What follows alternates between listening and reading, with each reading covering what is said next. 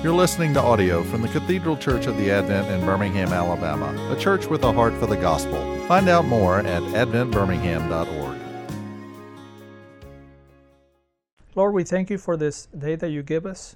This is a day that you have made. We will rejoice in it.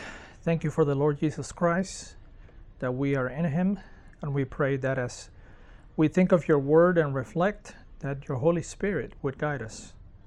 And I give you thanks for everyone present here and ask that this lesson will be a blessing for them and for myself, for your honor and glory. In the name of Jesus, amen. Okay, so the title for the lesson is a little bit different from the one that I gave it last night as I was, so I guess I can change titles. And so the title that I gave it for today is The Love and Holiness of God. The Love and Holiness of God. Welcome. Come on in. Sit. And I want to begin with a question, and the question is the following. Who is God? Who is God? And I want to suggest that at the moment, there are at least, welcome, come in.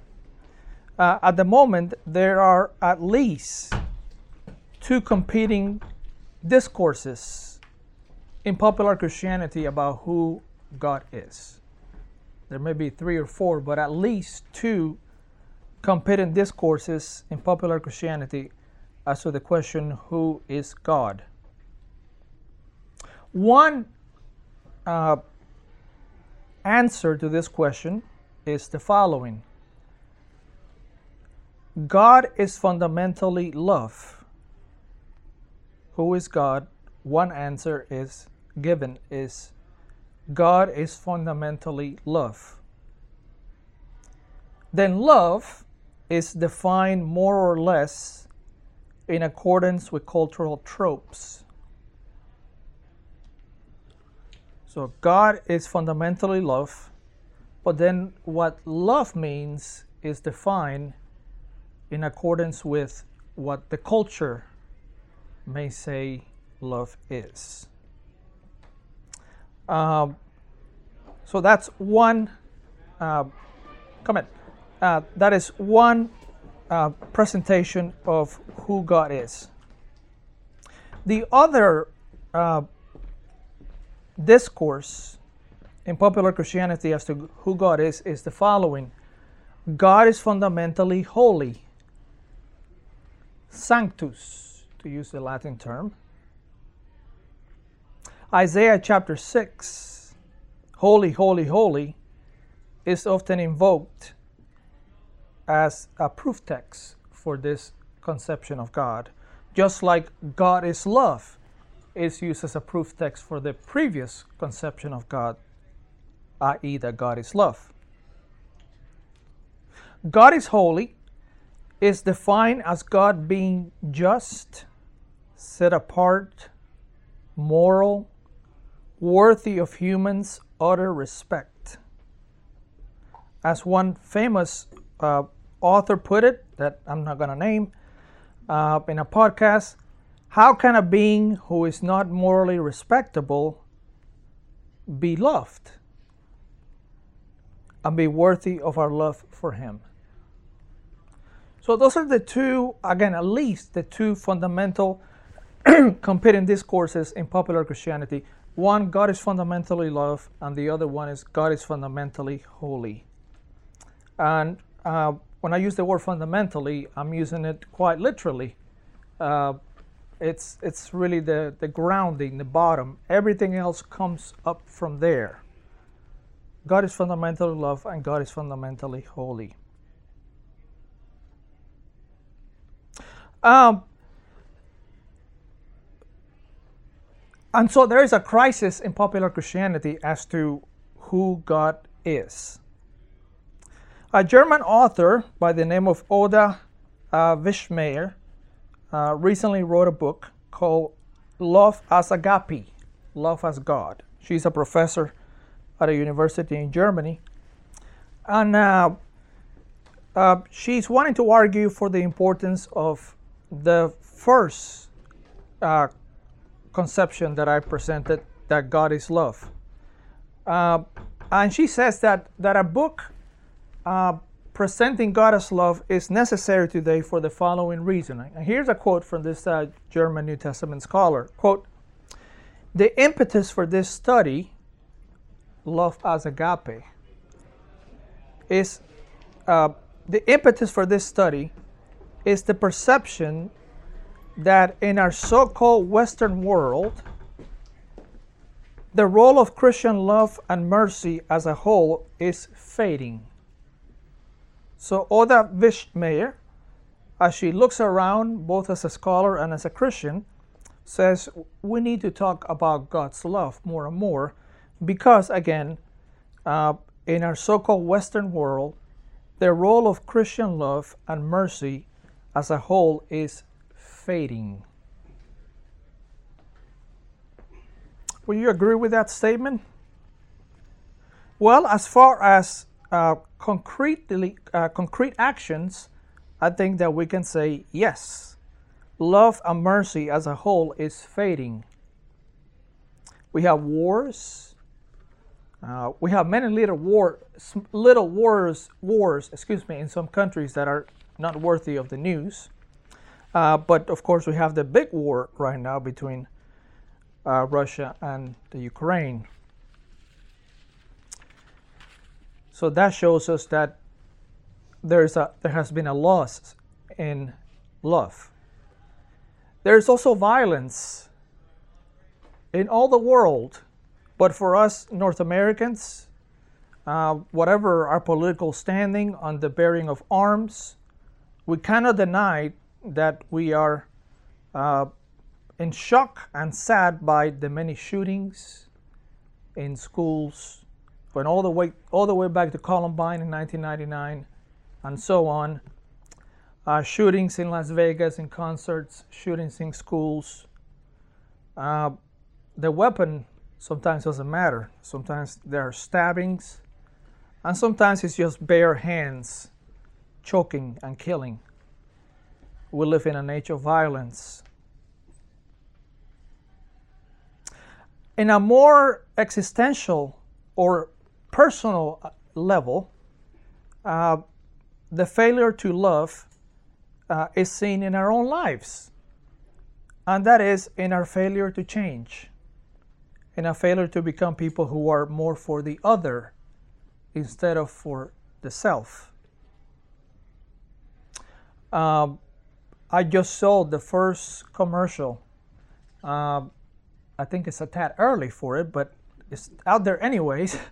I don't remember if it's Twitter or one of the apps about change. A girl comes and says, she looks a little desperate, that this is the year that I am going to make that change that I've been wanting to make. And that change that I think she is referring to is fundamentally to live in a way that is beneficial for the neighbor. So I agree with this German scholar who says that we have lost in the Western world our conception of love and mercy, and that it is, quote, as a whole fading at a big level, if you will, wars, but also failing at a personal, existential level.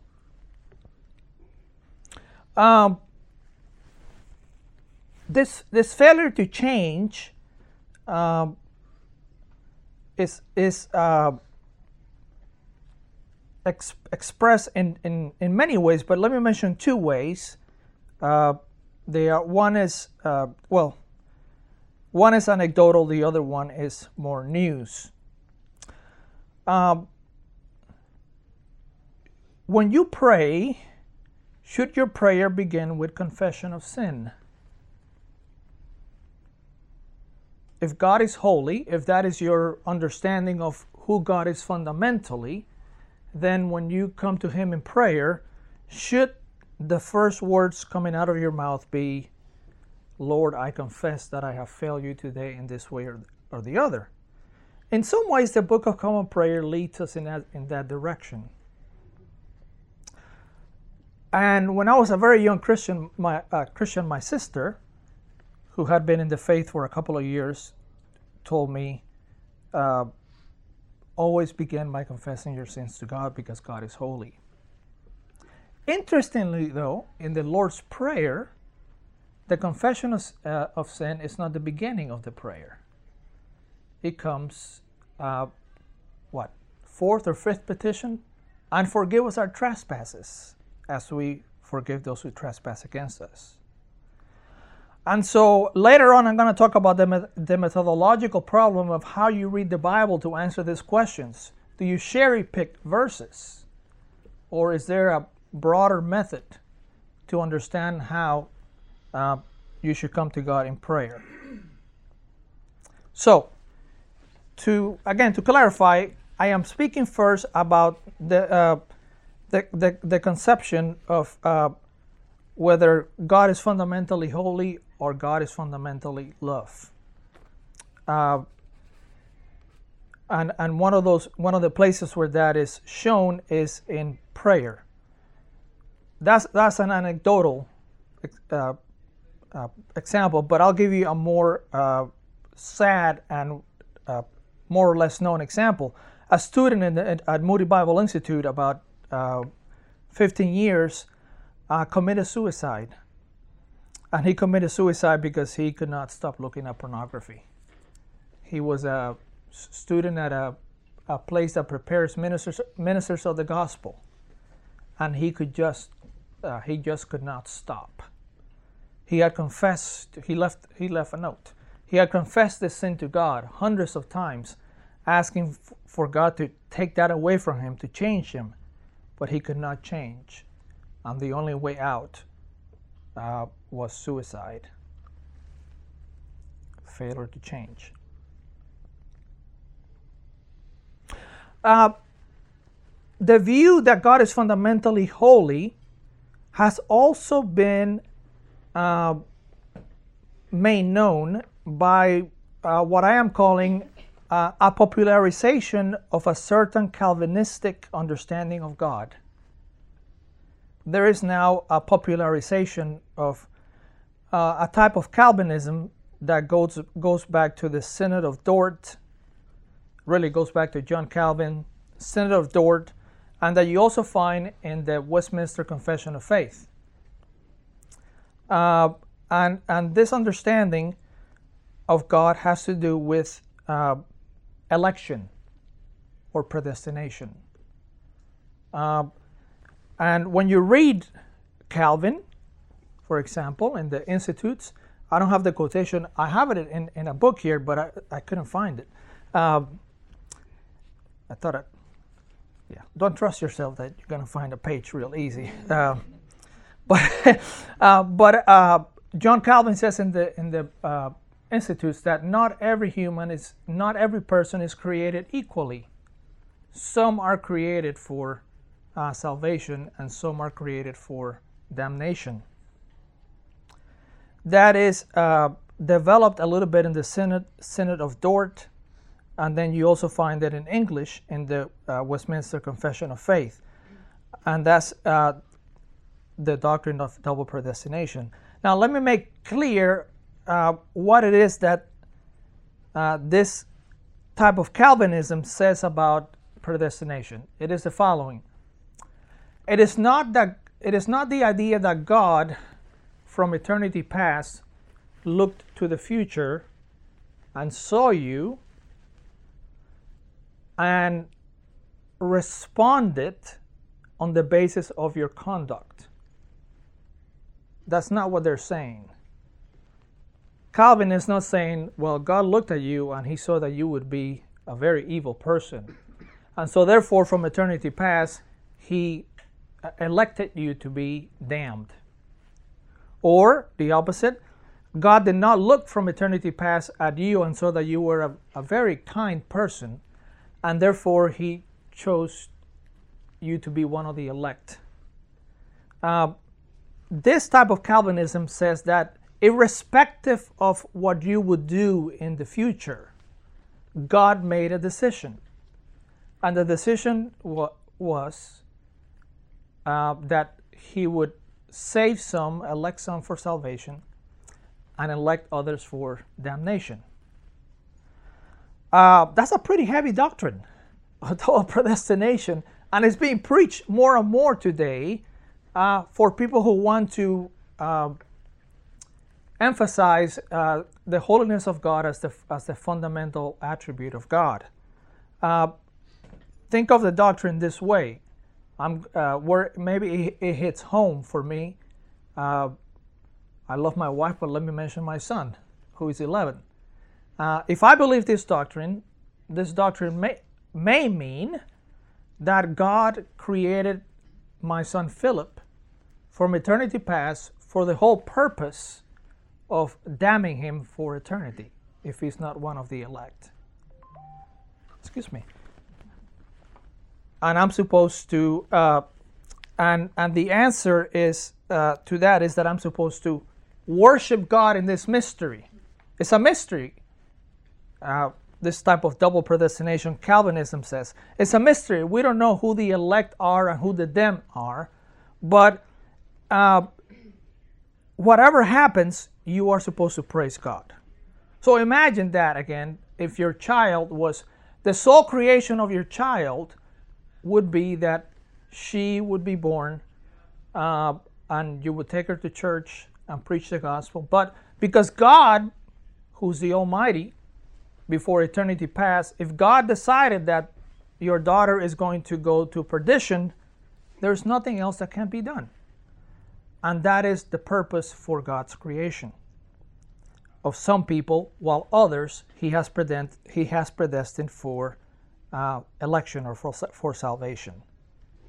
Again, this is very popular in today's evangelicalism. You turn on YouTube, you see some more serious writers, and that is the presentation of God that they're given. By contrast, the Book of Common Prayer, which is, we are Episcopalians and Anglicans, so we are Reformed, right?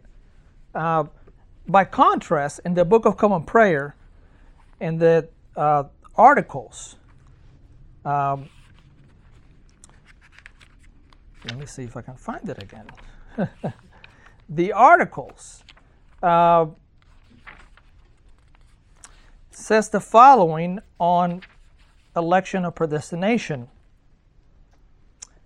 It says, predestination to life is the everlasting purpose of God, whereby, before the foundations of the world were laid, he hath constantly decreed by his counsel secret to us, to deliver from curse and damnation those whom he hath chosen in Christ out of mankind, and to bring them by Christ to everlasting salvation, as vessels made to honor. But it doesn't go to the other side of election, of predestination, that is damnation. It just leaves it open. The Book of Common Prayer, it says again that God, for anybody to be saved is because God has made the first move. God has chosen that individual to be saved. But what about those who are not saved? The Book of Common Prayer is silent. Whereas the type of Calvinism that you find in Calvin, the Synod of Dort, and the Westminster Confession of Faith does dare to say why some people are damned. And the answer is that God so chose. By the way, I hope this is not controversial, but the catechism that we use for our children at the Advent is coming from the Westminster Confession of Faith, and not from the Book of Common Prayer. So it's a question I ask. Why are we doing it like that if we are Episcopalians? Lastly, on the idea that God is fundamentally holy, is questionable methods of reading the Bible. Again, this person that I didn't mention, and I'm not going to mention, and don't corner me and ask me because, well, I might tell you then. But this person said, look, God is holy, and that's who He is fundamentally, because in what other passage of the Bible do you hear, holy, holy, holy is the Lord God Almighty? Isaiah chapter 6. And so that serves as a proof text for this person that God is fundamentally holy. Well, my answer would be, well, what do you do with 1 John chapter 1? Whoever does not love does not know God, because God is love. And God so loved the world that He gave His only Son, that whoever. So there are questionable methods of reading the Bible. I suggest that it's better to look at the entire narrative movement of the Bible and to see whether God is fundamentally loving or fundamentally holy, or, as I'm going to suggest to you, both, but perhaps not in the way that we think. Okay, so that is the first part. Who is God, and the answers that we are getting,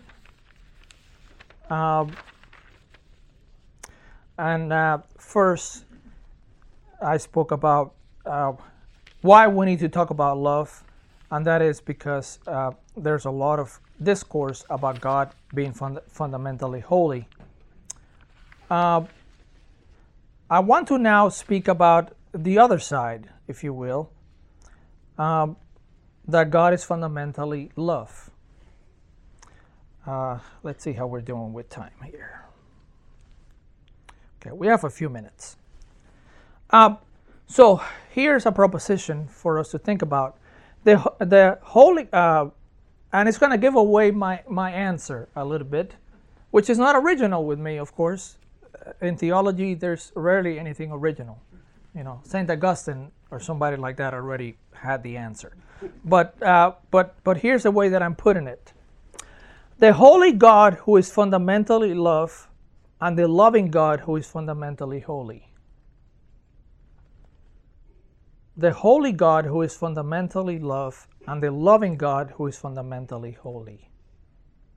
So, what shall we say about the conception of the Bible that God is fundamentally love?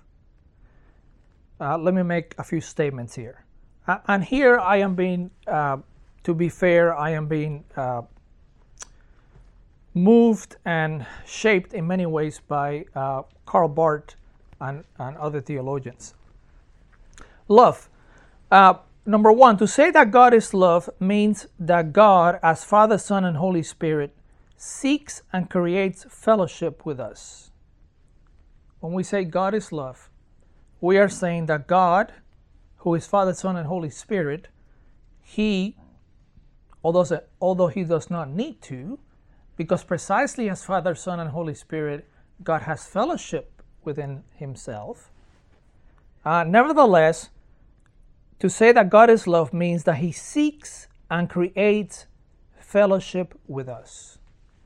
That is the nature of who He is as God being love. Again, as Karl Barth put it, God has decided that He does not want to live without us. Not because He needs us again, but He has decided that He does not wish to live without us. Number two, God's love is His act in the Son, through which His incarnation, death, and resurrection, He reconciles humanity to Himself. So again, love is God seeking to create fellowship with us, and that is instantiated, if you will, in the fact that He sends His Son so that in his incarnation, we're celebrating Advent. In his incarnation, his crucifixion and resurrection, he reconciles humanity to himself. So that is what it means for God to be love. It's an act. You know God by his acts. You cannot start, or you should probably not sit on a couch or under a tree or whatever and start thinking, who is God?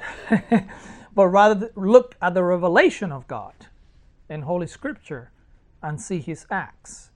And his acts are these acts of love that began in Genesis when Adam and Eve sin, and he forgives them and clothes them, and continues when he delivers his people out of Egypt, and continues when his people sin and are exiled, but he brings them back from exile and culminates in the birth, crucifixion, and resurrection of Jesus Christ.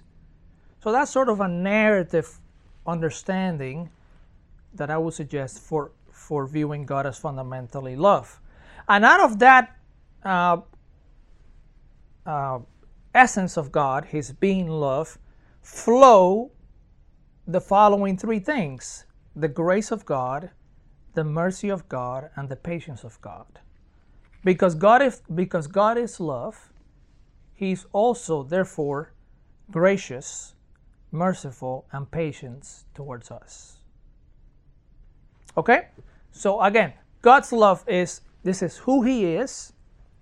There was no pressure from outside to make him like this. This is just who he is. He has decided that he does not wish to live without us, even though he doesn't need us.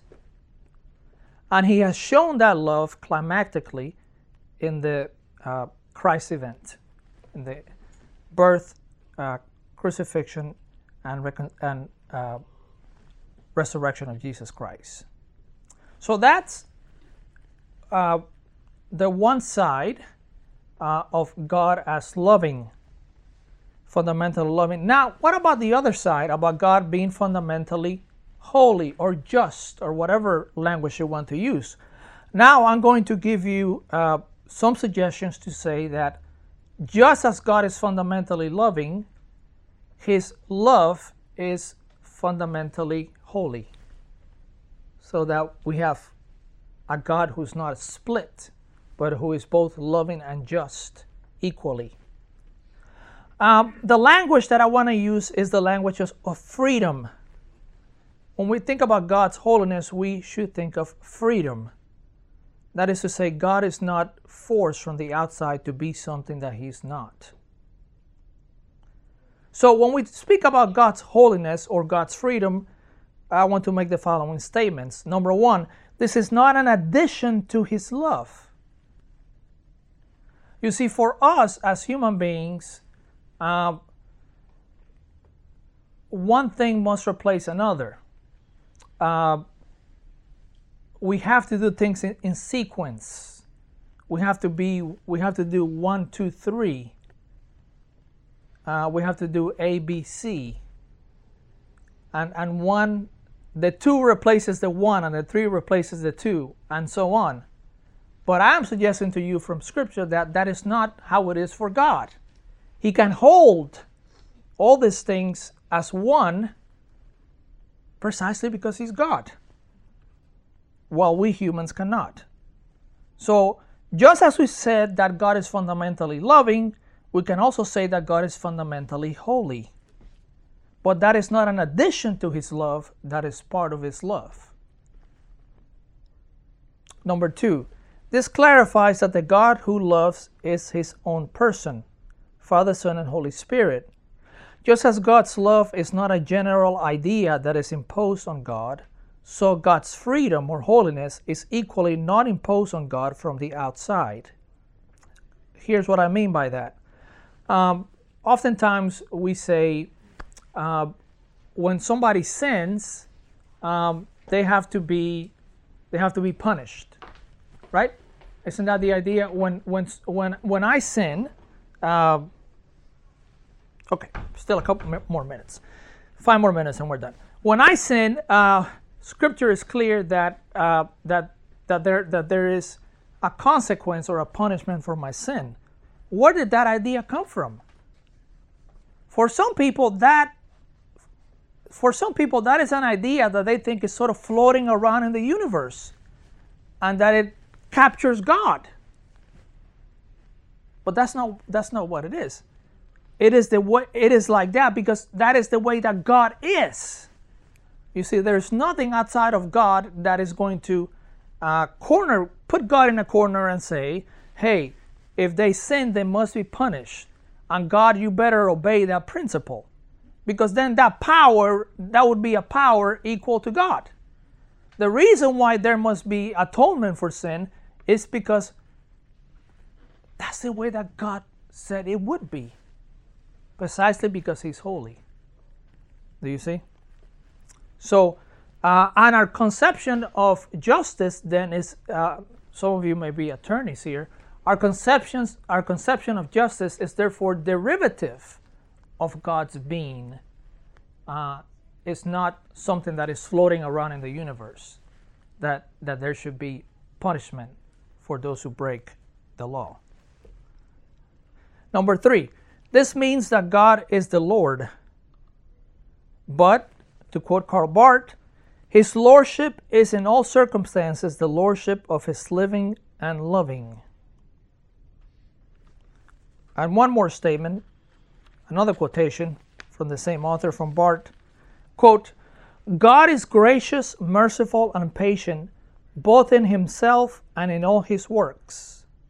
This is His loving. But He is gracious, merciful, and patient in such a way that He is also holy, righteous, and wise. Again, both in Himself and in all His works.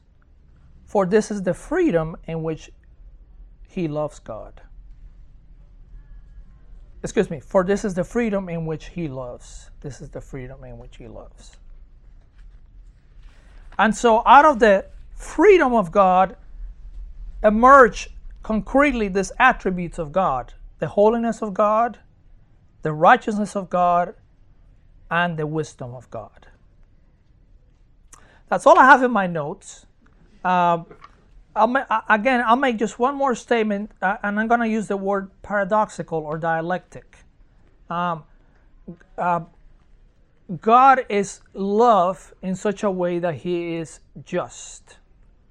And He is just in such a way that He is loving. And He alone can be like that because He's God. So the popular discourse in Christianity that splits God into, He's either holy because Isaiah 6 says holy, holy, holy, or He's only love because, well, that's in vogue in our culture, or 1 John 4. Those kinds of discourses, I think, are not getting at what Scripture is getting at about who God is. We have like 3 more minutes. I'm happy to take some of your questions or criticisms or thoughts about this. Initially, for me, it was not an easy concept to understand, but as you reflect on it, it makes sense as much as we can make sense of God, which is limited. But any questions or thoughts? That happens to me too. Yes. When we go in that direction, if we go the way of antinomianism, right? That God is just love, and you can do whatever you want. There's that is going to have a tremendous effect on how you live, eventually leading to a out of control narcissism. That is not for the other, but it's just for me. And vice versa when it's just law. Yes. Okay, that's for another time, because I want to suggest to you that attribute is God. So I want to suggest to you that love is not, again, some substance that is floating around in the universe. but that God is love. But I don't want to say that love is God, because that would be problematic.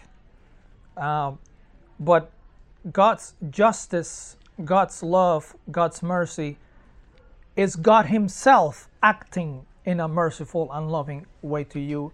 It's not something out there that God uses to act upon you. So we want to be careful that we don't fall into this Greek. It's really a Greek dualism that splits God from His acts. God is His acts. So when we say that God is love, we are saying that He Himself is love and not something else. Kristen, you had your hand up. Yeah. That's I think that's helpful. Or when we get home, we can disagree. Well, those are some thoughts. Maybe at another occasion we can do deepen a little bit. But those are just some things for us to reflect upon. Well, go in peace to love and serve the Lord. You've been listening to audio from the Cathedral Church of the Advent. If you live in Birmingham or find yourself visiting, we hope you will join us at one of our Sunday services. Find out more at adventbirmingham.org.